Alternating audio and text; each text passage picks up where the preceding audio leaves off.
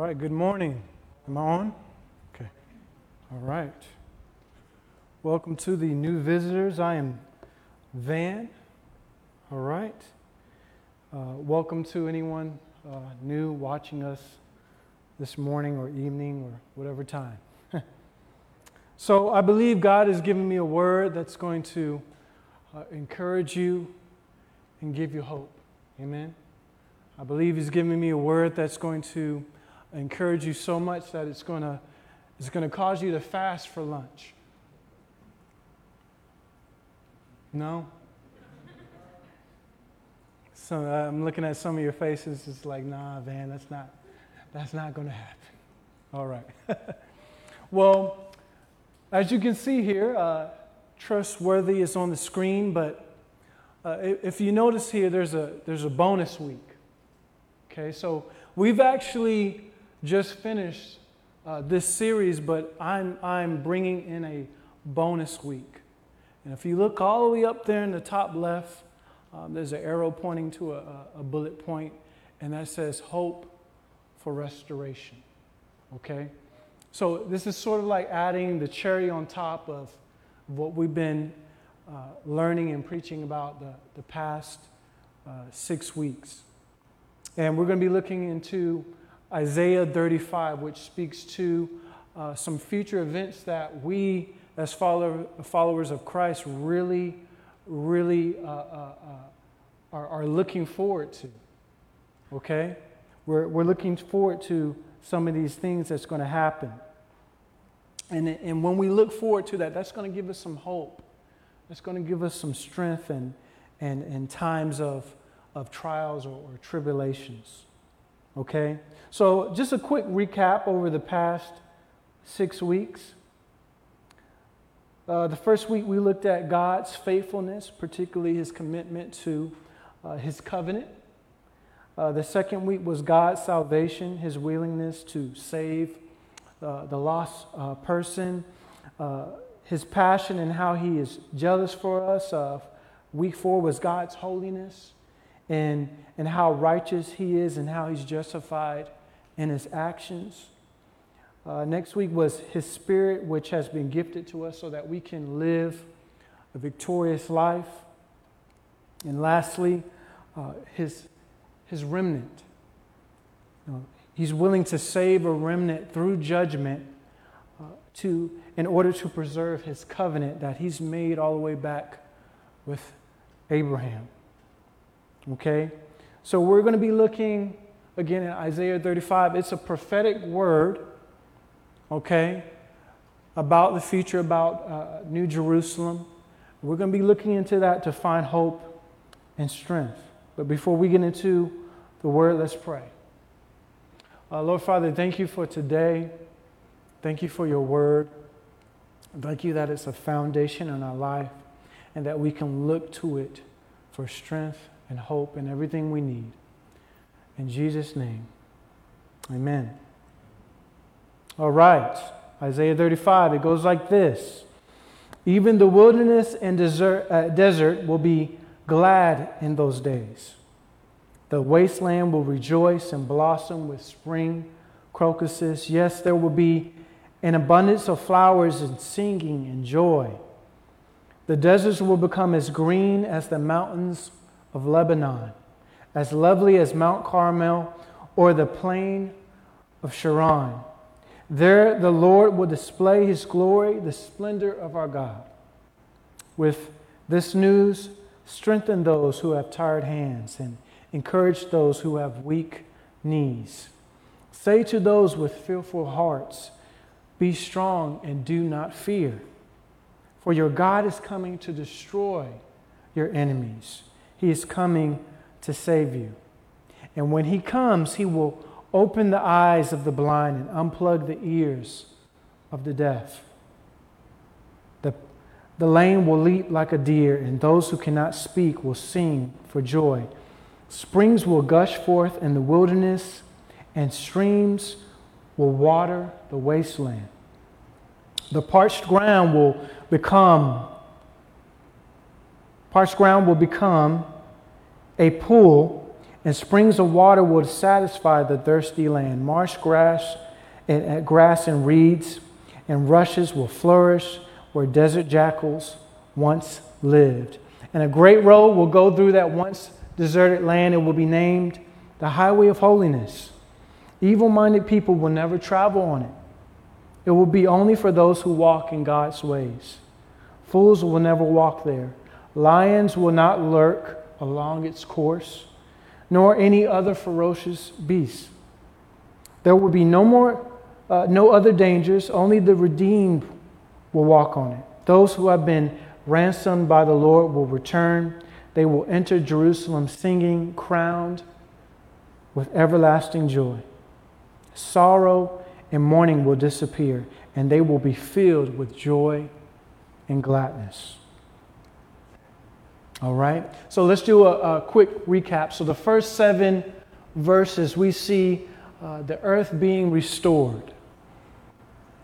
You know, you can get a picture of Eden in your mind. Remember, Eden had all the fruits and vegetables, right? It was a glorious place to live. Think of that being restored on our earth. There's joyful singing, all right? There will be parts of the earth where it is parched and dry, becoming lush and green. Again, think of Eden in your mind. Think of all the deserts that are on our earth. Think about them coming alive with vegetation. Our bodies will be new. Amen. There will be no more sickness. We'll have no more blind people or lame or paralyzed people or anyone who's mute. All those things will be gone. Hallelujah. And probably the most important thing of all, we will see the splendor of our God. We'll see the glory of Jesus Christ on this earth. And then verses 8 through 10, we see the victory over the enemy. Verse 9 starts off with this: lions will not lurk along its course, nor any other ferocious beast. Does that jog your memory of someone? Does that remind you of someone? You know, someone prowling around like a lion, seeking whom they may devour. You know, Satan and any other ferocious beast, his little minions going around doing his little stuff. You know, we won't have to deal with that anymore. We won't have to worry about Satan and everyone who works for him trying to come into our lives and steal, kill, and destroy. That'll be done with. So, all these things which are great will come to pass. But I want to back up and really dwell on verse 8. It goes like this again. And a great road will go through that once deserted land. It will be named the Highway of Holiness. Highway of Holiness. Evil-minded people will never travel on it. It will be only for those who seek, only for those who walk in God's ways. Fools will never walk there. So what does that mean, this Highway of Holiness? What does that mean? Before we get there, I'm going to take you on a little history lesson. Okay, we're going to be looking at the significance of highways in ancient times. You know, we travel on roads today. There's a bunch of highways all around the world, and we don't really think about it, do we? We just turn on the car and we go to the place we need to go. But, you know, way back in the day, those things these roads were highways were very, very important. First and foremost, they allowed people to travel, but they were very important for business, for a city's progress or advancement. So, there were 2 main highways in ancient times between Mesopotamia, Egypt, and the lower Arabian Peninsula. One was named the King's Highway, and the other was named the Way of the Sea. Okay? The King's Highway largely skirted the desert and served desert peoples.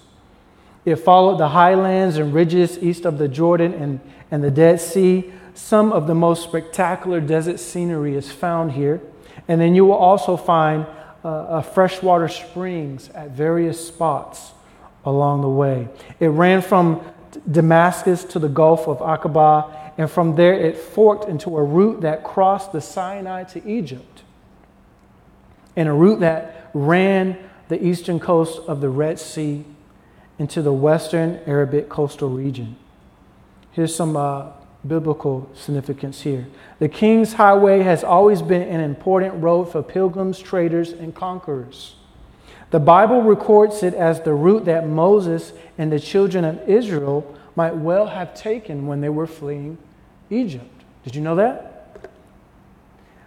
It's most likely it was also the path that Abraham used to pursue the desert kings who had taken his nephew Lot when they took him as a hostage. So you're seeing the significance of this King's Highway. Throughout later history, the King's Highway was a crucial resource for kings and generals. On this highway, David and Solomon secured trade and leverage over their eastern neighbors, Moab and Edom. Okay, so what about the Way of the Sea? The Way of the Sea was the principal coastal highway and the one most chosen by traffickers between Mesopotamia and Egypt. It was close to water, food sources, and towns, and avoided the highlands, so you wouldn't be hiking a lot along this way.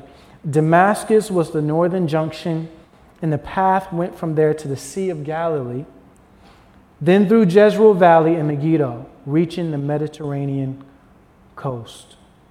So you're seeing that these two highways were so important in ancient times. And as we go forth in this message, I want you to keep that in mind, how important this highway is how this pathway is very important. Think about that. Keep that in your mind. So getting back to the meaning of verse 8.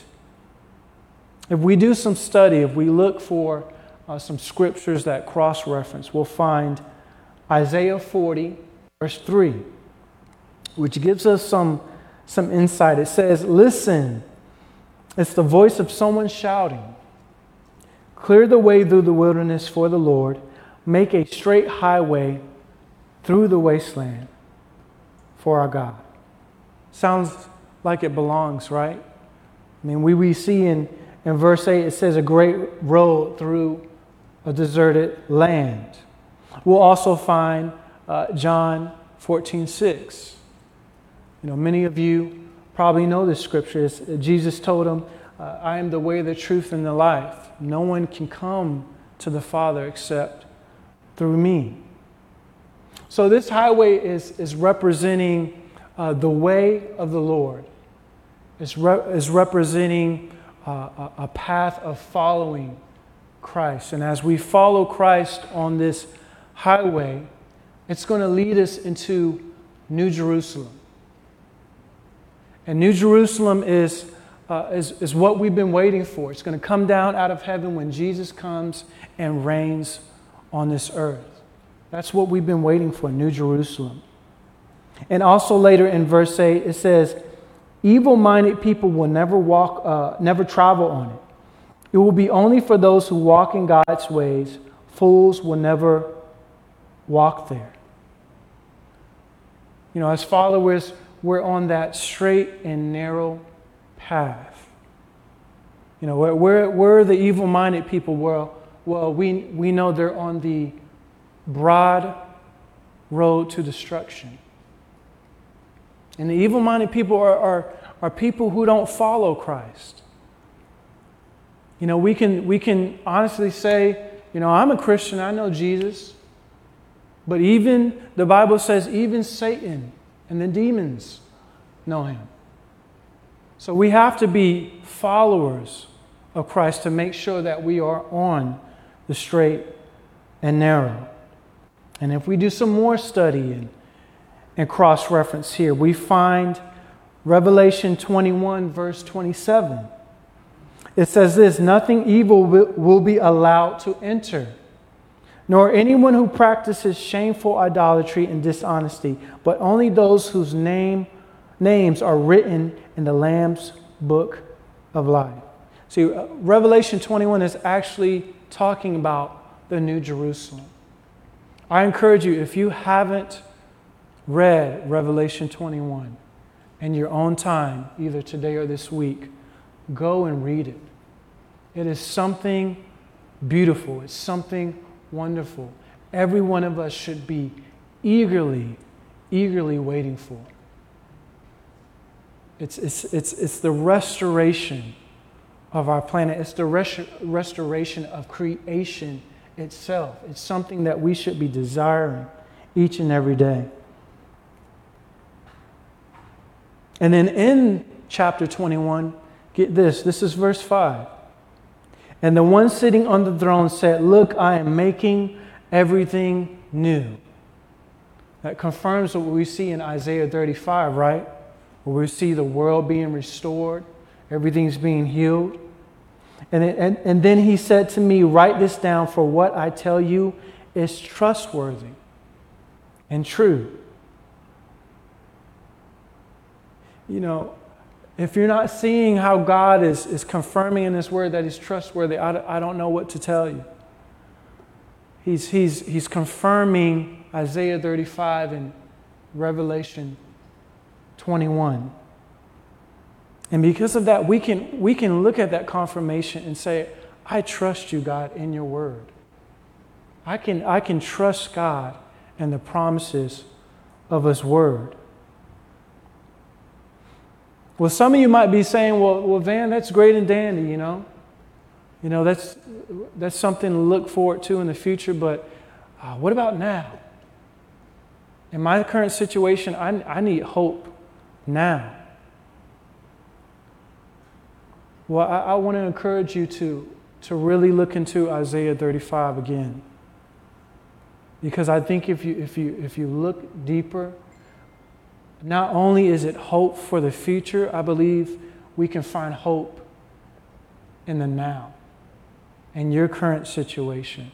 If you're going through a dark place or a trial, a tribulation, I believe you can look into Isaiah 35 and tell yourself, you know what?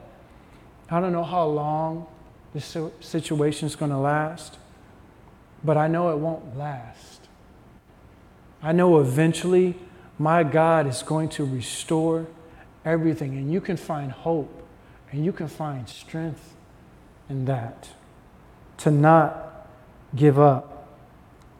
See, through God's Word, He shows Himself trustworthy, and we can lean not on our own understanding, but trust in His ways for Him to bring us out of any trial or dark place we might be in today. I want you to have hope in God's timing.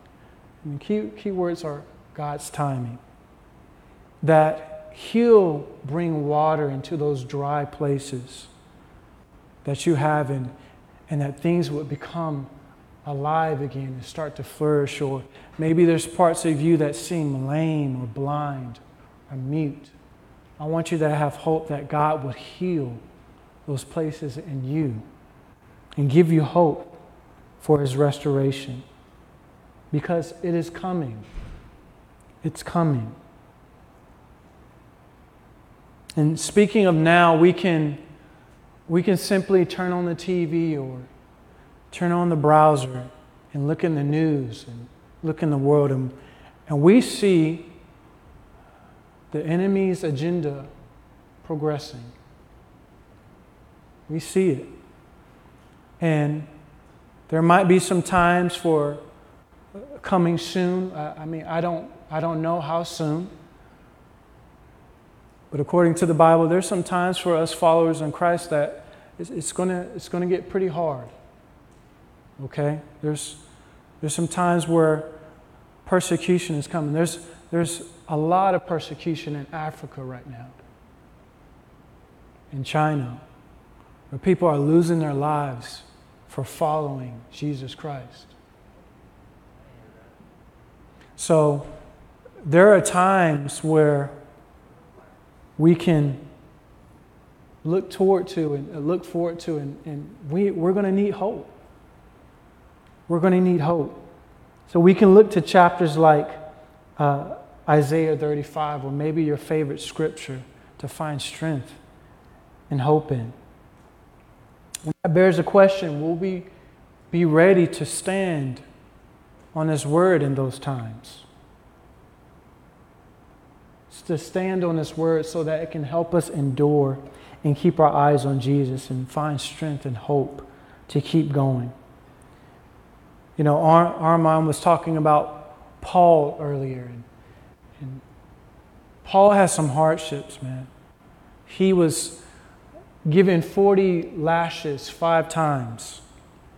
You know, 40 lashes was enough to kill a man. He was shipwrecked 3 times. He was stoned.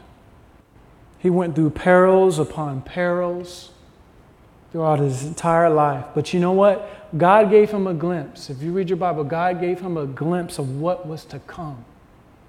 And because of what he saw, he had hope to continue through every single trial and tribulation that came upon his way. So he is a great example of a person we can look to. The greatest example is Jesus. He knew what was to come, but he knew what path he had to take. And he did it because he loved you. He did it because he loved us.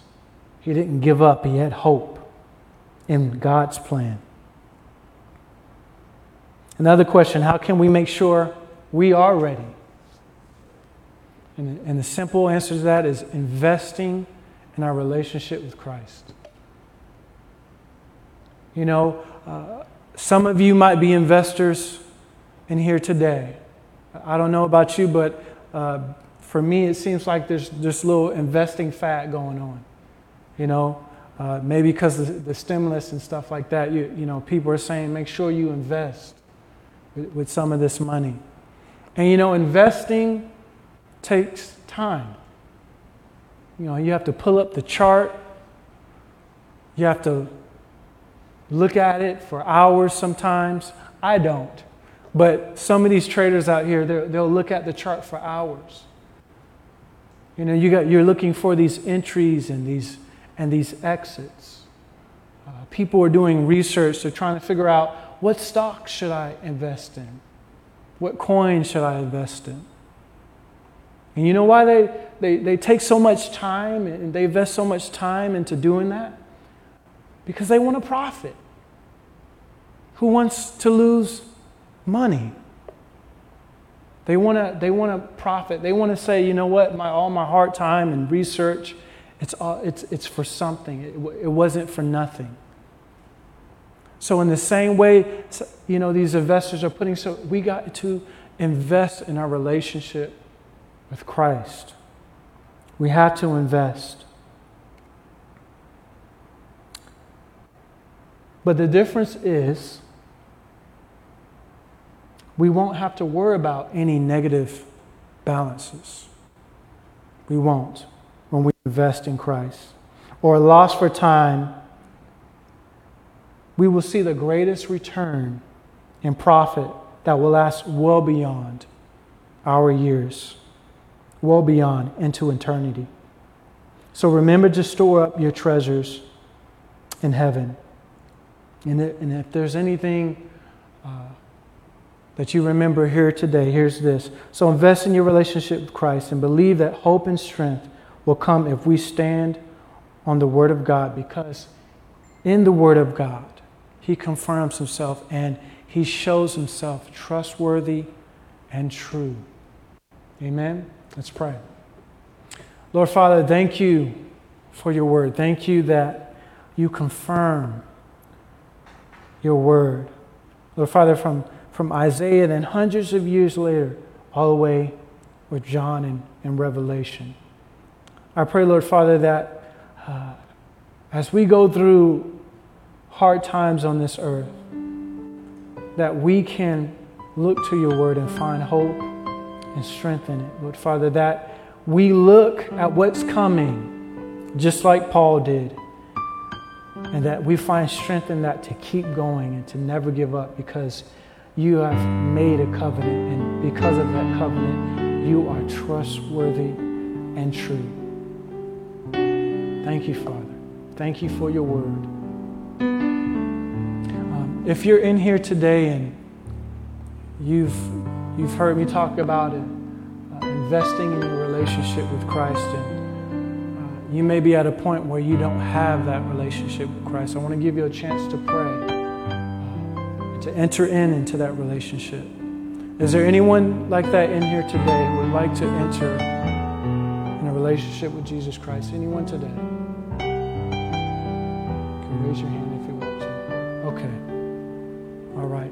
Lord Father, thank you for everyone in here. Thank you for everyone watching. Thank you for what you're doing in our hearts, Lord Father. Lord Father, as we go forth in the week and in the months and the years to come, I pray, Lord Father, that we would find in your word certain scriptures, maybe favorite scriptures that we lean on, that we find hope in. And Lord Father, that we keep in mind that one day you will come back and restore everything. And that will give us hope to keep going. In Jesus' mighty name, amen. All right, church, you are dismissed. Be strong. Amen.